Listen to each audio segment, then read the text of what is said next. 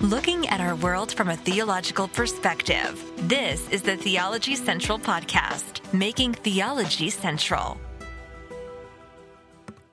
Good afternoon, everyone. It is Saturday, June the 25th, 2022. It is currently 3:33 p.m. Central Time, and I'm coming to you live from Abilene, Texas. I have an important question for you. A very important question. When you go to the doctor, do you want the doctor to treat the symptoms or cure the disease? Do you want the doctor simply to treat the symptoms? Okay, you've got this symptom and this symptom and this symptom.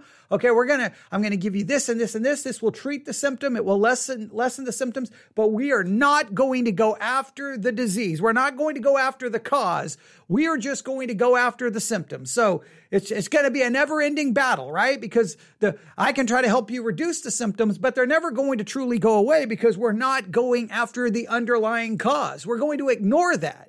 Is that what you would want? Would you want that? Would you be like, man, what a great doctor? Would you tell everyone? Would you go to the doctors and say, hey, just take care of that? That doctor is the best doctor in the city. That's the best doctor in the country. He goes after the symptoms. He doesn't waste all of his medical knowledge and medical technology and medicine on the disease. He completely ignores it. And I think everybody would be looking at you like, wait, you want the doctor only to treat the symptom? That's all you want? That seems kind of odd. I think I'm going to ignore your medical advice. I know you got your degree at WebMD, but I think I'm going to go find another doctor because I want him to get the disease. I want him to remove the disease, fix the disease, because that's the issue. Now, I will make an argument that the church has been, especially in recent years, so focused on the symptom that I think we may have actually forgotten what the disease is. I think the church has put all of its focus, all of its attention on symptoms. And anytime we make any advance against the symptom, we're like, we are victorious. We are great. We've done it. We've done it. And I'm over in the corner kind of raising my hand going, guys, the disease is still there. Shh. You're so negative. Don't you see? We're taking care of the symptom, but the disease, the disease. I think so much. I think the church in so many areas, I mean, we could go through area after, I think dealing with certain sins, we go after the symptoms. Going after maybe relationship issues, we go after the symptoms. Going after church problems, we go after the symptoms. I think in many cases, we have forgotten what the actual disease is. Maybe you think I'm crazy. That's okay. That's okay. You wouldn't be the first person to say that. And I think sometimes people misunderstand me because they're over here talking about symptoms and I'm talking about the disease and they think that I'm missing the point. And I think, well, they're missing the point. They're like, I'm talking about the symptoms. And I'm like, yeah, but I'm talking about the disease. And we're not communicating correctly. Maybe it's a failure on my part to communicate clearly. I think a lot of people don't hear what I'm saying because I think they're so used to preaching and teaching on symptoms and not the disease. Now, some of you probably clearly know what I'm talking about. Others may not. But we're going to go back to June the 8th, 2022. I think this was, June the 8th is when this was first published, it appears. And it was published at the website Way of Life Literature. Don't agree with everything there, but I'm always reading so many different things.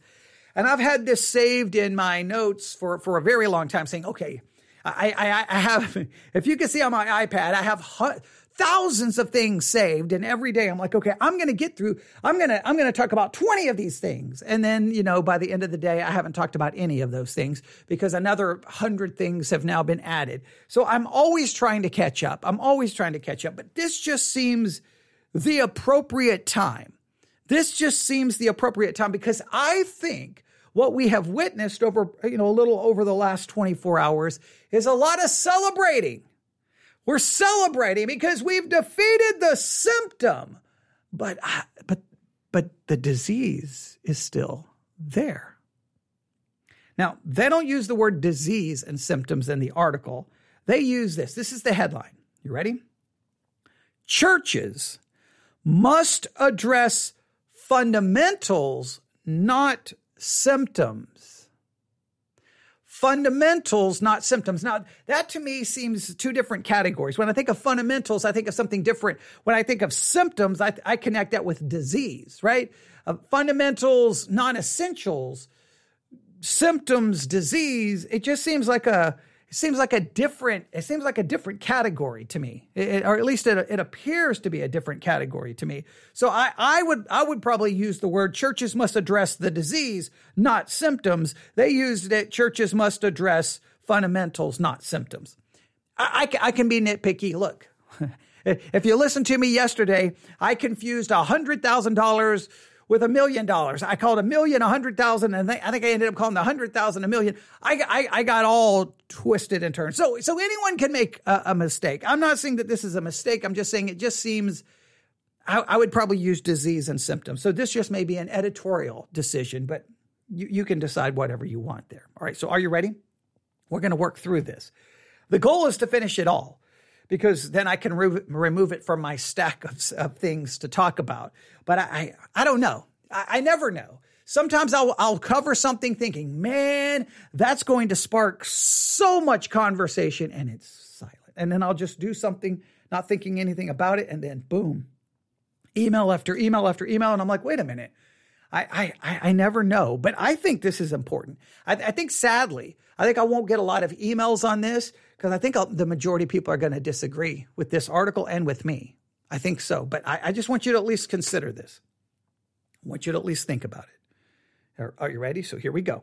Headline: churches must address fundamentals, not symptoms. Now, I was going to skip a lot of this and just go down to like middle of the article, but I'm just going to work through it. I may do a little bit of skipping, a little bit of paraphrasing, a little bit of summarizing, a little bit of changing words. But I because there's a part I really, really want to get to, but I will at least want you to kind of hear the argument, the authors, kind of the way they're presenting their argument and kind of their train of thought. All right, I hope that makes sense. Here we go. It begins this way. Black Lives Matter is a loose-knit coalition with the agenda of tearing down traditional America and replacing it with a socialist state that is a haven for moral perversion. Now, that's a very dogmatic assertion about Black Lives Matter. Now, remember, when we say Black Lives Matter, we're not talking about the concept that Black Lives Matter, because obviously their lives matter, right? Because they're human beings created in the image of God. This is referring to the organization, not the idea, not the concept of Black Lives Mattering, but the idea of the organization. And I think we always should draw a distinction between that. A lot of people who may have a BLM shirt or a Black Lives Matter anything, they're promoting the concept. They're not promoting necessarily the organization. I think a lot of people don't know anything about the organization. Just see Black Lives Matter and like, how can you be against that? How can you be against that? Black Lives Matter. And I'm like, amen, they do. I just don't necessarily agree with the organization. So they're referring to the organization here. So Black Lives Matter is a loose-knit coalition with the agenda of tearing down traditional America and replacing it with socialist state that is a haven for moral perversion. They are enemies of the old America as reflected in the U.S. Constitution and Bill of Rights, the old America that is deeply influenced by the Bible. BLM's platform calls for an end to capitalism, the redistribution of wealth, universal basic income, collective ownership of property, slashing military spending by 50%, and ending all aid to Israel. They're opposed to the nuclear family, the traditional biblical family of a father, mother, and children. Now, now, just so that you know, I believe there were some changes made to the Black Lives Matter website. So maybe some of these things, because I did a podcast episode about the BLM website years ago, going, man, these are some disturbing things on the website. I think some of those things may have been changed or reworded or dropped. And you can say, well, they have ulterior motives. I'm just saying, you'd have to check out their website. I don't want to, the goal here is not to get into a discussion about it. I just want to make sure that we are at least, we want to verify anything that is said here. That's all I'm going to say. All right. So here we go. So they're opposed to the nuclear family, the tradition, which is the traditional biblical family of a father, mother, and children. They foster in their words, a queer affirming network, and intend to free themselves from the tight grip of a heteronormative thinking, the biblical idea of morality. BLM is one of many organizations and movements with similar agendas, as a large part of the Democratic Party in America today shares this agenda. These people have proven that they will tell any lie, destroy anyone's reputation, commit any violence, break any law towards the fulfillment of their agenda. They only tear down, they never build up. They cannot point to a showcase nation or a community built upon the Marxist or leftist principles that has superior justice, equality, economic opportunity, and liberty to America's. All right. So clearly they're saying Black Lives Matter is bad. They have a horrible philosophy, horrible ideology, and they engage in horrible tactics. And they are wrong, they're bad, and they want to destroy America or the old America. All right. Now, a lot of people look at that and say, you're right. Black Lives Matter is bad. It is horrible. Its ideology, its agenda is wrong. Now, the question is, so what do we do? What do we do? Let's see where they go with this. Now, listen, here we go. This is the key paragraph. But these things are all those things he just wrote about Black Lives Matter. Everything he said about them, what they want to do, what they want to destroy, what they affirm, what they reject, everything about Black Lives Matter, right? These are only symptoms. They are symptoms. They are symptoms. So many times when I hear Christians talk about the culture, they almost always speak of it in political terminology. Woke, progressive, liberal, Democrats, socialist, Marxist, and they're bad, and they need to be silenced, they need to be voted out of office, they're horrible, they're bad. And all I hear is they see symptoms and they identify the people as their political enemies, referring them to in political categories. I hear this all the time. You hear it in church. Sometimes you can have, some Christian men standing over to the side on a Sunday morning talking, and yeah, I saw on Fox News, and they'll start, and you like, okay. And I keep waiting. Where's the theology going to come in? Where's the Bible going to come in? Where's Christianity going to come in? And I don't hear theology, Bible, or Christianity. And you know what I hear them talking about? Symptom after symptom after symptom. Now, listen to what they say. But these things are only symptoms, and God's people should be wiser than to target symptoms. We should be wiser than to target symptoms. We should know better that targeting the symptom will never cure the disease. We should know that. But for some weird reason, we seem to be oblivious to that in 2022. I don't know why. I don't know what happened. Now, this is what the author goes on to say. Let the conservative right fight the left. Rush Limbaugh, I mean, he's not with us anymore, but his program is still there. Rush Limbaugh, Sean Hannity, let's see, Ben Shapiro, they've got Michael Savage, Dennis Prager, Ann Coulter, I think that's supposed to be Ann Coulter, Matt Drudge, Steve Bannon, Mark Levine, Laura Ingraham, Tucker Carlson, Breitbart, Real Clear Politics, American Spectator, Blaze, Fox News, The National Review, The Daily Beast, Human Events, Newsmax, Town Hall, etc. America has a lively conservative voice that does not exist in most other places, and we're thankful for it. You can be thankful for it. There they are. There's the conservative. They can fight the left. Now, they're going to fight symptoms. They're going to fight it from a political standpoint. They're going to argue. They're going to fight. They're going to call names. Many cases don't even come close to acting in a godly, biblical manner. Their speech, their focus, their philosophy, their ideology, their so much of what they do, it is not biblical. It is not godly. But for many Christians, what they see is, look. They're fighting the same symptoms I don't like. I hate those symptoms. They hate those symptoms. And the next thing we know, not only are we almost wanting to join with them, We almost want to become, hey, we'll join you and we'll support you. And we start acting and talking about the issues like they do, like a Sean Hannity or a Glenn Beck or a Mark Levin or a Michael Savage or a Prager or Newsmax or Fox News or Tucker Carlson or whatever.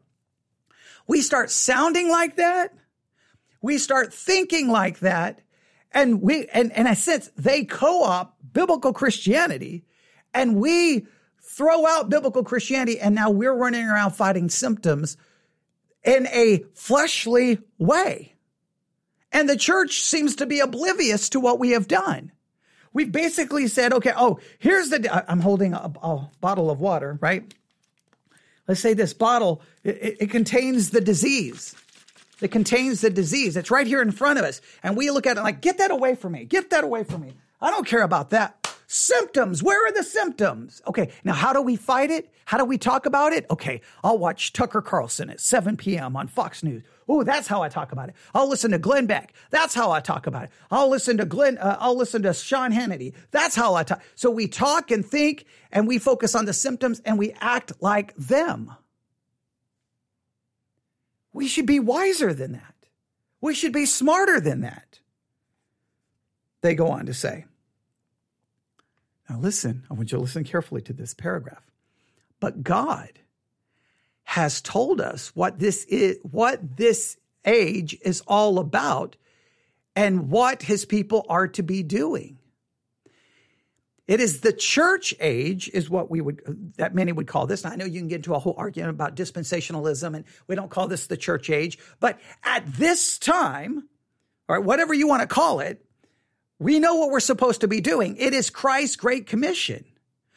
God is calling out a people for his name from among the Gentiles. Acts chapter 15, verse 14. God is calling out a people from amongst the Gentiles to be saved, to follow him, to become his disciples. That's what's happening right now. That will bring glory to him through all ages, Ephesians 3:21. The calling out is by means of global gospel preaching as Christ commanded. Matthew 28:18 through 20, Mark 16:15, Luke 24:46 through 48, and Acts 1:8. That's what we're to do. That's what's supposed to be. We're supposed to be involved in preaching the gospel.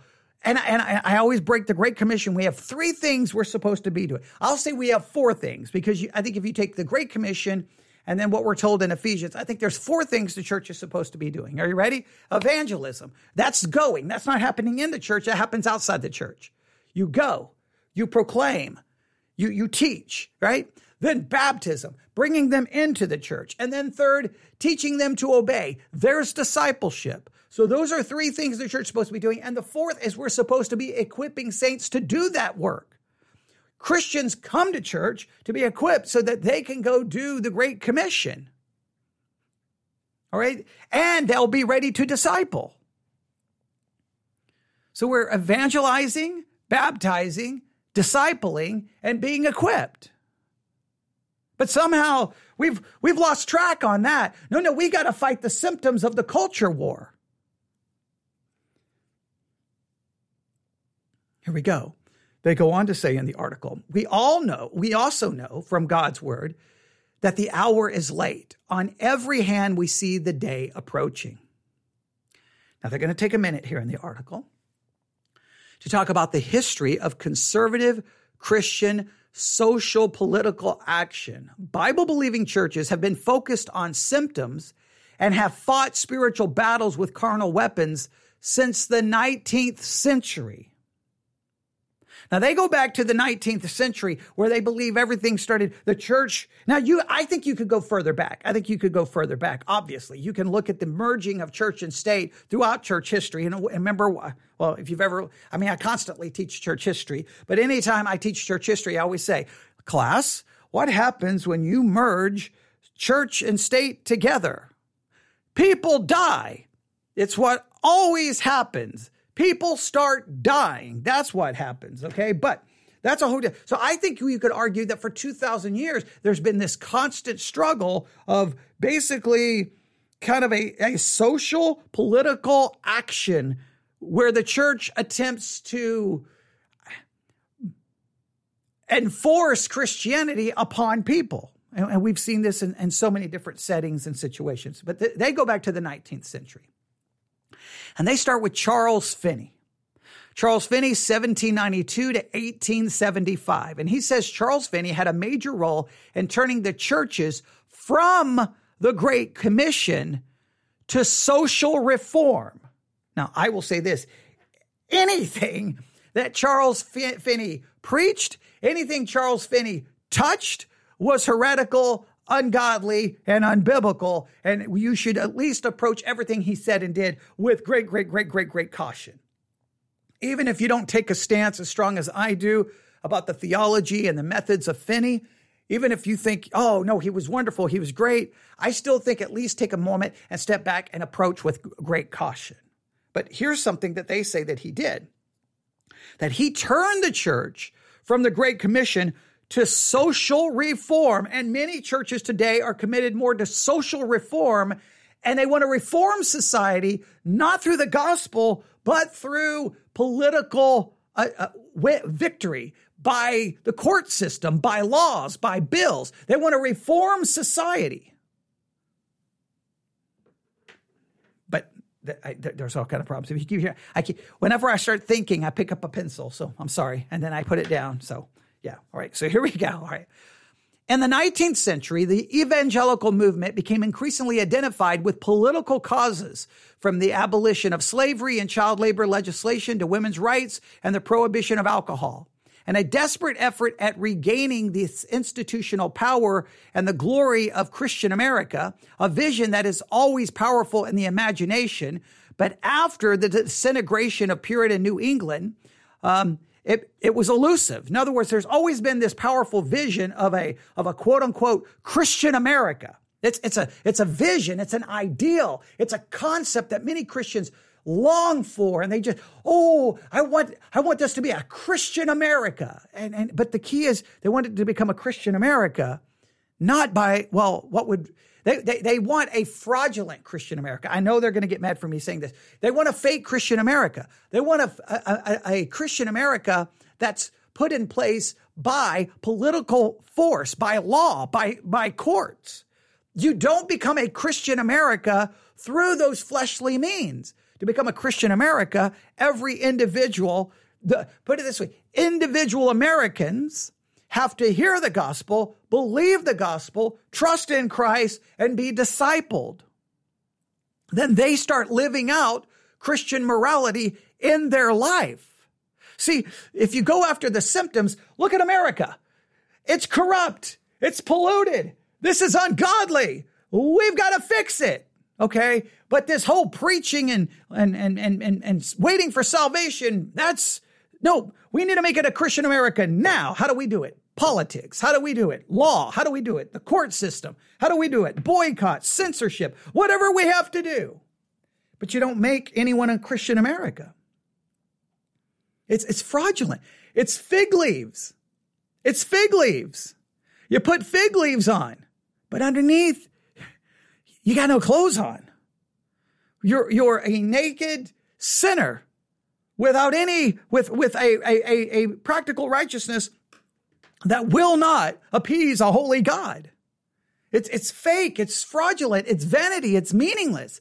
It's just, it's nothing more than the Pharisees. You clean up the outside of the tomb, but inside there's dead man's bones. You clean up the outside of the cup, and inside the cup it's mold and rotten and filthy. Many people want a Christian America that's nothing more than the Pharisee, the concepts of the Pharisees. But there's this vision of a Christian America. But after the disintegration of the Puritan New England, it's an elusive vision. Everyone keeps wanting it, but we never can quite get there. The turn of the century Protestant establishment launched moral campaigns to Americanize immigrants, enforce moral instruction and character education. Evangelists pitched their American gospel in terms of its practical usefulness to the individual and the nation. And that comes from Michael Horton from The Disturbing Legacy of Charles Finney at monergism.com. All right. The Disturbing Legacy of Charles Finney. You may want to find a copy of that, The Disturbing Legacy of Charles Finney by Michael Horton, because I believe the legacy of Charles Finney is beyond disturbing. I think it was detrimental to the future of evangelicalism, and I believe it was a cancer, and we're still feeling the impacts of Charles Finney's ideas, theology, and philosophy, even in the church today, 2022. So we're going to have to do maybe some more. I've done plenty of teaching on Finney, but we may have to do some more. Now, this program continued to gain steam in the days of Billy Sunday in the early 20th century. His message focused on Christianizing America. He advertised his campaigns as civic cleanups. He preached against dancing, card playing, gambling, theater going, commercial dishonesty, drinking, not just for the sanctification of individual believers and churches, but for the conversion of America. We're going to convert America by having civil cleanups. We're going to stop dancing. We're going to stop playing cards, stop gambling, stop theater going. We're going to stop all of this. We're going to make America Christian again. Now, I grew up in West Texas in the 80s. I've talked about it. There were towns here in this area in the 1980s that they had prohibition against dancing. You seen the movie Footloose? Yeah. That was inspired by, I think the director or one of the writers was somewhere in Texas and found out that you couldn't dance in that town. He's like, wait, what? Yeah.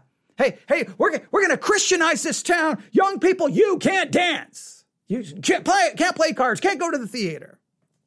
We Christianized you. Well, if you watch the movie Footloose, it didn't work, did it? Well, it didn't work in real life either. Because you're going after a symptom, not the disease. Christians have been completely hijacked in this manner. So Billy Sunday came along. I believe Billy Sunday, did he have a church in Iowa or did he preach in Iowa? I have been to the church where I believe he preached. I don't know if it was his church. I have to go back to my history of Billy Sunday, but I know it was in a church in Iowa where he preached at one point. Let's see here.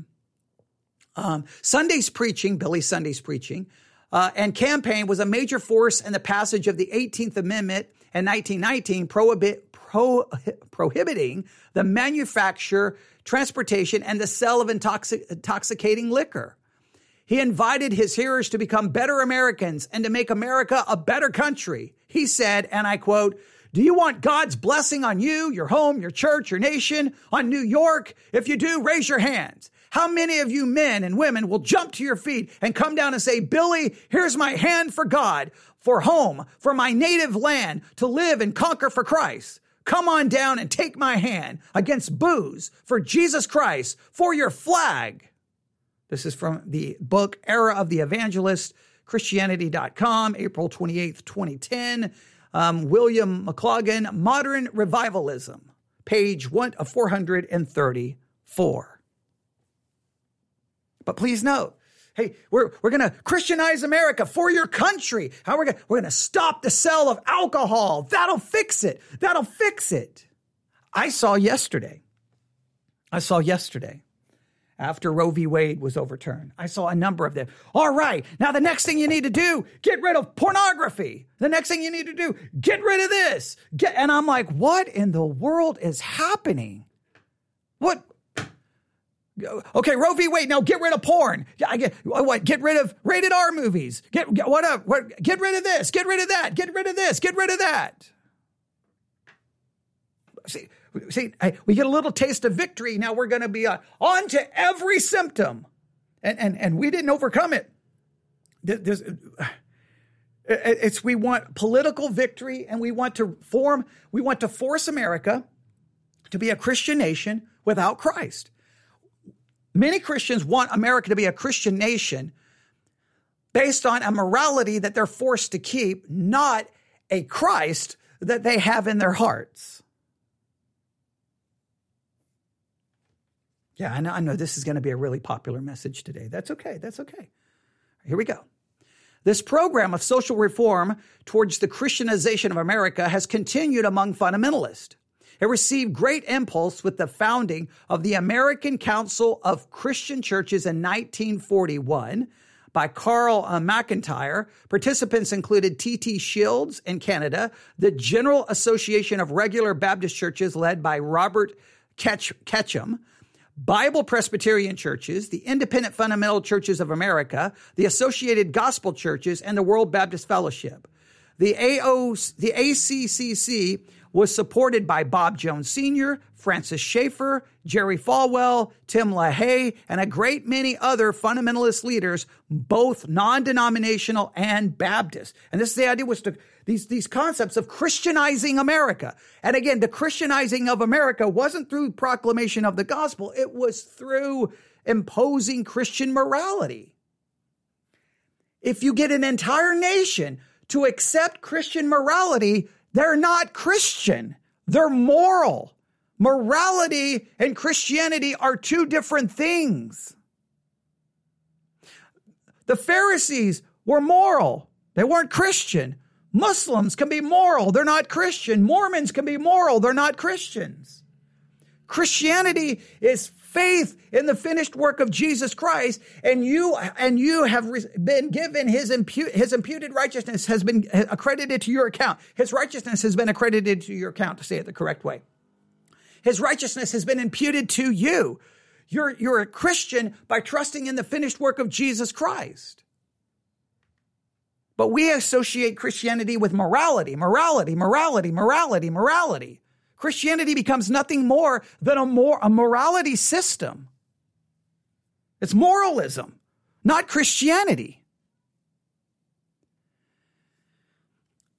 Not content to fight against the theological liberalism and heresies in churches and schools to preach the gospel and teach the Bible and disciple believers, McIntyre increasingly became fixated on political action pertaining to pro-Americanism and anti-communism.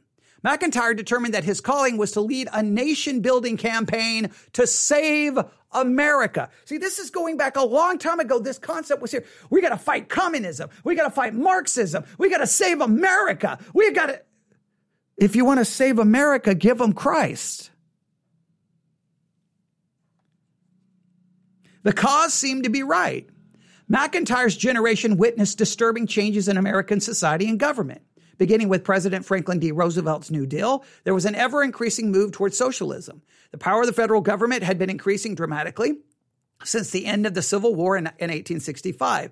But Roosevelt took it much further. He claimed that men should be guaranteed four freedoms by the government: freedom of speech, freedom of worship, freedom from want, and freedom from fear. Then he specifically put the government in the role of God in men's lives. This is talked about in the book And the Rise of the Tyrant-Controlled Economy versus Private Enterprise, 1945. McIntyre rightfully warned that a centralized government that attempts to deliver men from want and fear is idolatrous and will have tragic and far-reaching results. He rightly warned that America is in great danger of losing her freedom today, and that at any time since the Declaration of the Independence. Social forces such as feminism, abortion rights, and the free love unisex movement of the 1960s was turning America's society upside down and removing the remnant of biblical influence. The Supreme Court removed prayer and Bible reading from the public schools. Communists were infiltrating universities and government. Crime was exploding. America was embroiled in a self-inflicted military quagmire in Vietnam. The Cold War threatened to break out into World War III. International communism was on the march. The League of Nations, followed by the United Nations, appear as forerunners of a one-world government. Everything was falling apart. Now, you hear some of those same talking points mentioned almost every single day in the conservative media over and over and over and over. We got to fight it. We got to fight it. We got to fight it. We got to fight it. We got to fight it. We got to fight it. Well, even if you believe those things have to be fought, once again, the church is not focusing on the disease, but on the symptom, and wanting to Christianize America without Christ, but with morality. Next paragraph. McIntyre published reports warning of the inroads of socialism. He created broad-based political alliances. He led public demonstrations. He sought for access to the White House and Congress. He raised money from millionaires, regardless of their spiritual condition and doctrinal soundness. An example is J. Howard Pugh, retired Sun Oil executive who was a member of the Federal Council of Churches, which McIntyre had identified as enemy number one. McIntyre's constant refrain was that if God's people don't rise up and become active in his alliance, we are doomed. But if the Christian people of America will wake up and assert themselves, we can save our land. McIntyre called for an alliance with Roman Catholicism. He said the chasm separating the Roman Catholic Church from the Protestant Church is a small one compared to that indefinitely large chasm which separates the modernist from the fundamentalist.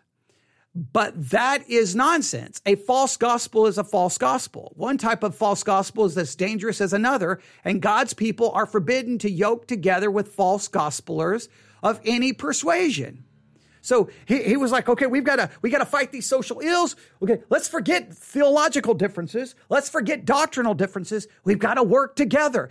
We'll work with anybody. We don't care about character. We don't care about morality. All we care about is overcoming the social ills, overcoming the bad communism, the whatever. And Christians talk this same way in 2022.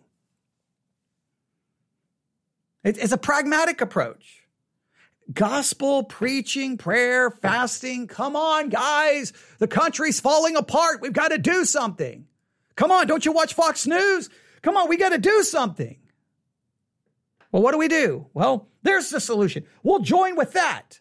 We'll prostitute the church out and we'll allow us to be used so that we get the political victory that we want.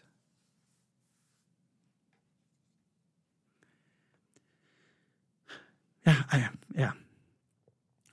They go on to say McIntyre also worked closely and promoted the a number of Roman Catholics, they name a number of them, and as well with the Jewish rabbi. So he worked with Catholics, Jews, he worked with anybody and everyone he could to Christianize America, to fight the social ills. Other influential Save American communist fighters who worked closely with McIntyre was Edgar Bundy, Church League of America, Billy James Hargis, a Church of Christ preacher turned communist fighter, founder of the Christian Crusade, Frederick Swartz, founder of the Christian Anti-Communism Crusade, and Robert Welch, Unitarian, founder of the John Birch Society. There is no biblical authority for the ACC or any ministry like this. There is no biblical authority for its parachurch organization, for its ecumenical alliances, for its focus on political action, for the identification of America with the kingdom of God. McIntyre disobeyed clear scripture in the pursuit of these pragmatic objectives. Be ye not unequally yoked together with unbelievers, for what fellowship hath righteousness with unrighteousness, and what communion hath light with darkness, and what concord hath Christ with Belial?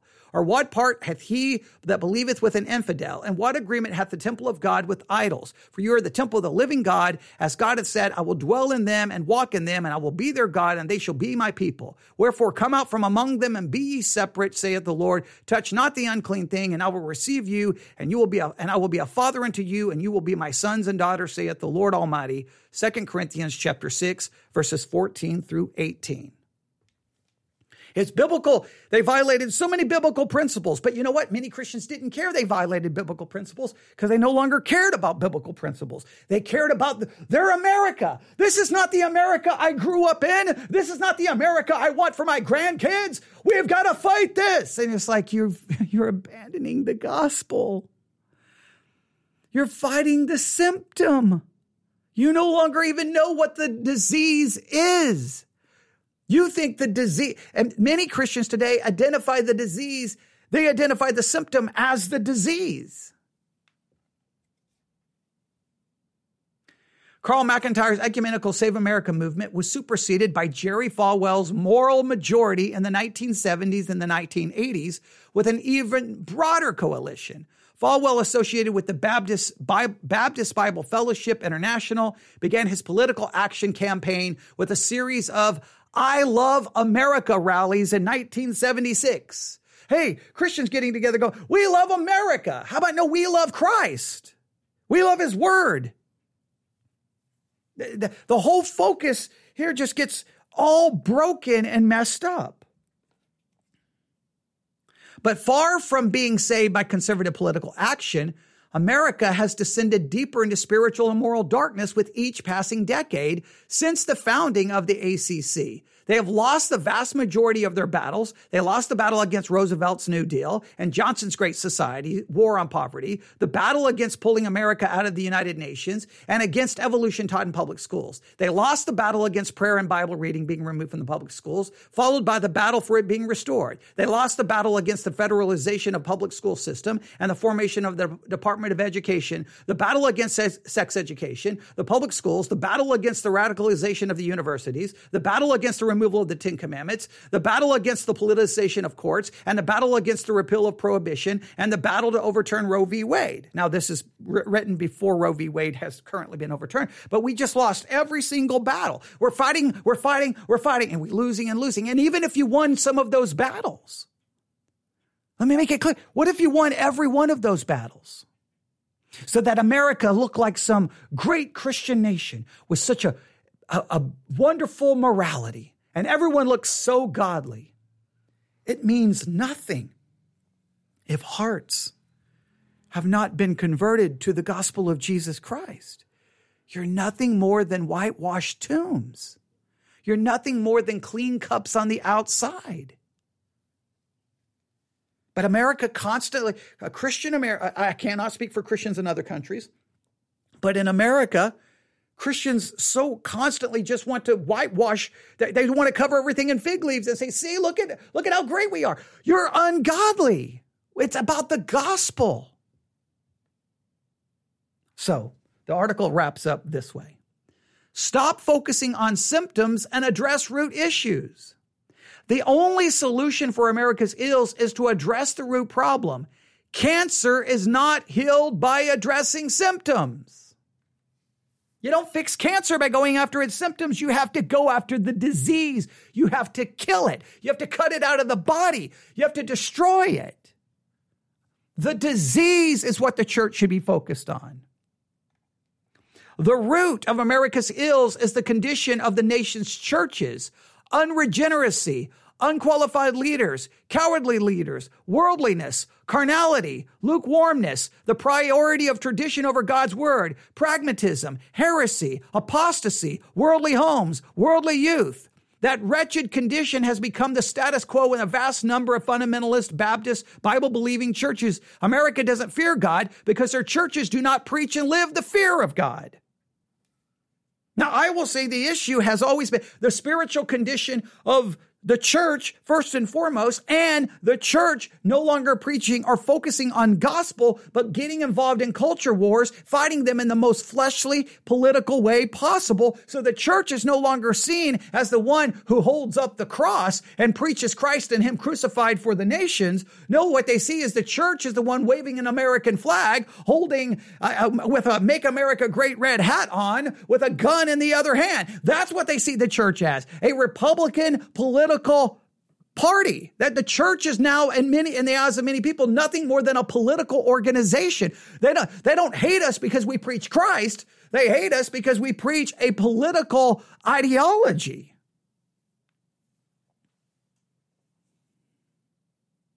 The root problem is addressed by doing exactly what God has told his people to do in this present time, which is to build biblical churches as the pillar and ground of the truth, and to focus on the church's great business, which is thoroughgoing discipling and aggressive world evangelism. This is a mandate that the risen Christ emphasized by repetition. Matthew 28, 18 through 20, Mark 16, 15 through 16, Luke 24, 44 through 48, and Acts chapter 1, verse 8. And which we see the first Christians obeying in Acts and the epistles. Preach, teach, disciple, preach, teach, disciple, or preach, you can say preach, baptize, disciple. All right, that's what we're called to do. Discipleship is obviously at a horrible level. I mean, we just saw recently Christians no longer, and that recent survey, it was some horrible numbers. Even pastors and church members no longer have a biblical worldview. The numbers were absolutely astonishing. Church attendance is dropping dramatically. Christians no longer have a worldview. Christians are biblically illiterate, theologically illiterate, doesn't know anything about church history. Oh, but we're winning some culture wars.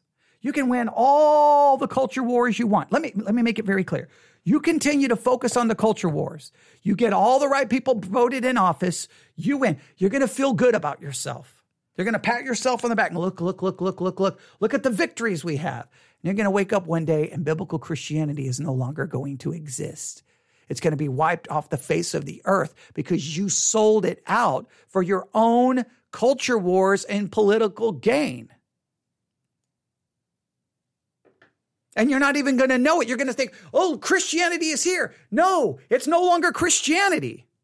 It's moral. It's basically nothing more than theistic morality. It's just theistic moralism.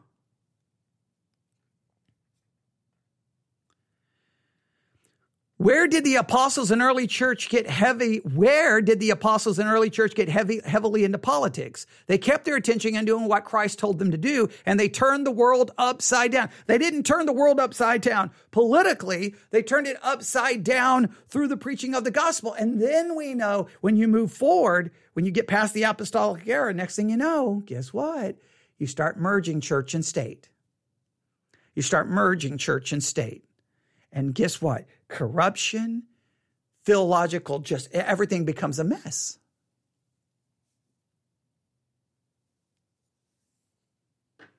We have to stop fighting spiritual battles with carnal weapons.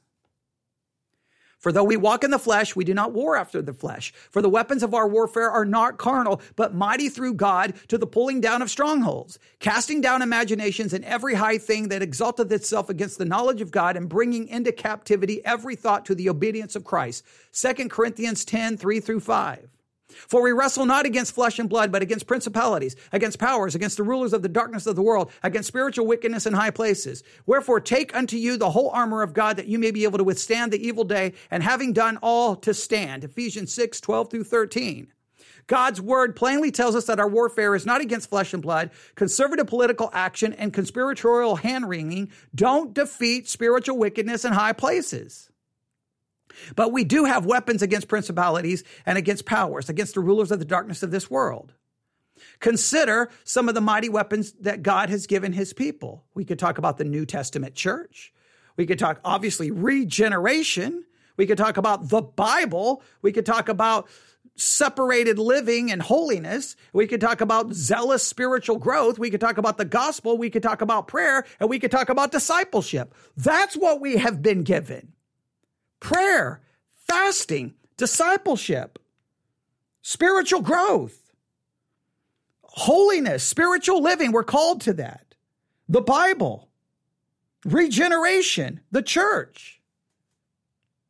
Those are the things that we have, that we are to cling to, and we are to develop, and we are to grow in. That's what we are to do. That's to be our focus.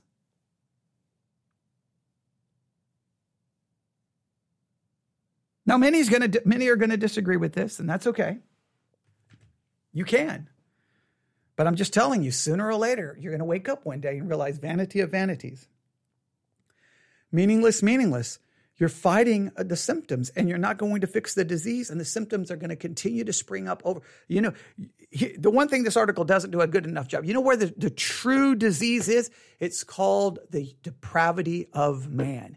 That's where it springs from. The depravity of man is the disease, and you fight that disease through the preaching of the gospel and through discipleship and growing in grace and knowledge of Christ, growing in your spiritual life.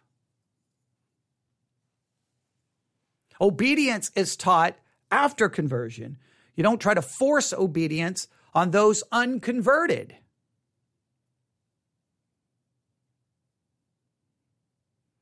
Christians don't want to focus on themselves, their spiritual condition. They don't want to do anything to improve their spiritual condition. They would rather do a million other things than read and study and learn. Churches have become social clubs. The Christianity is in a mess spiritually, but we're going to fight for Christian morality through political means, because we're going to try to Christianize everyone without the gospel, because we've lost the gospel and we've lost biblical theology, and we no longer even know what the disease is. So when we even get a victory, we walk around mocking, and we act completely ungodly. And the way we speak of our quote unquote political enemies, the way we act is ungodly. And we're more concerned about winning a political victory than praying for the people who are our political enemies that they may be converted and demonstrating love to them, even though we stand against maybe their viewpoint or their ideology. Because the church has become so ungodly and worldly and political. I'm going to stop right there.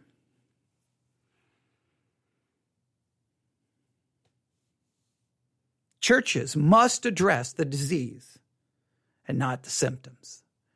We got a little bit of history. We got very practical about the situation today. You can contact me and tell me your disagreement at newsif@yahoo.com. Newsif@yahoo.com. That's newsif@yahoo.com. Newsif@yahoo.com. I'm going to check a couple of things because I got a comment, then the comment disappeared. I'm going to make sure that I'm not missing any comments here. Nope, I don't know. Most likely someone started listening and then they got distracted or they had to do something. And so when they stopped listening, their comment disappeared. Make sure there's no other comments anywhere else. Okay, I think we're good to go. All right. I know that that's going to be somewhat controversial, but it needed to be talked about today. So thank you for listening. If you have any comments, let me know. If you need any more information about the history I gave, let me know. newsif@yahoo.com. All right, everyone have a great, wonderful Saturday afternoon, Saturday evening. We don't know what tomorrow's going to look like at Victory Baptist Church because our sound system died.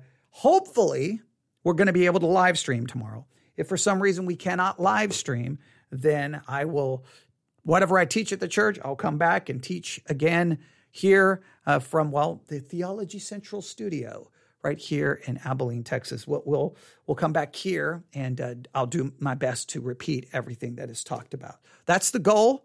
But if everything's working, then we'll be live streaming starting at about 10:05 a.m. And then we'll go from 10:05 to 11, take a break about 11:15, 11:20, begin again, stop around 12:15, then start again around 6 p.m. And we'll probably do some live broadcast starting somewhere tomorrow, maybe around 3 in the afternoon. I usually try to do 2 live broadcasts before I even go back to church. We do about 6 to 7 hours of live broadcasting on a Sunday. So if you would like to hear all of our live broadcasts, look, the easiest way, just go to your app store of choice, Apple or Google, and just do a search for Church One. That's Church O-N-E, Church O-N-E. Once you download the app, do a search for Theology Central.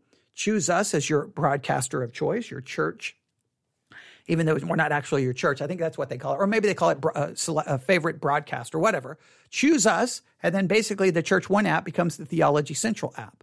Check the notifications inside that app. Make sure they're all on, and then you will get notified every time we go live and every time we add another message. New content is if you look at how our podcast is classified on all the podcast apps, we are classified as an hourly podcast. That means all the podcast apps, when they average it out, they perceive that we give new content every hour. And that's a pretty big accomplishment since this podcast is, one person. Okay. But we do close to 900 episodes a year.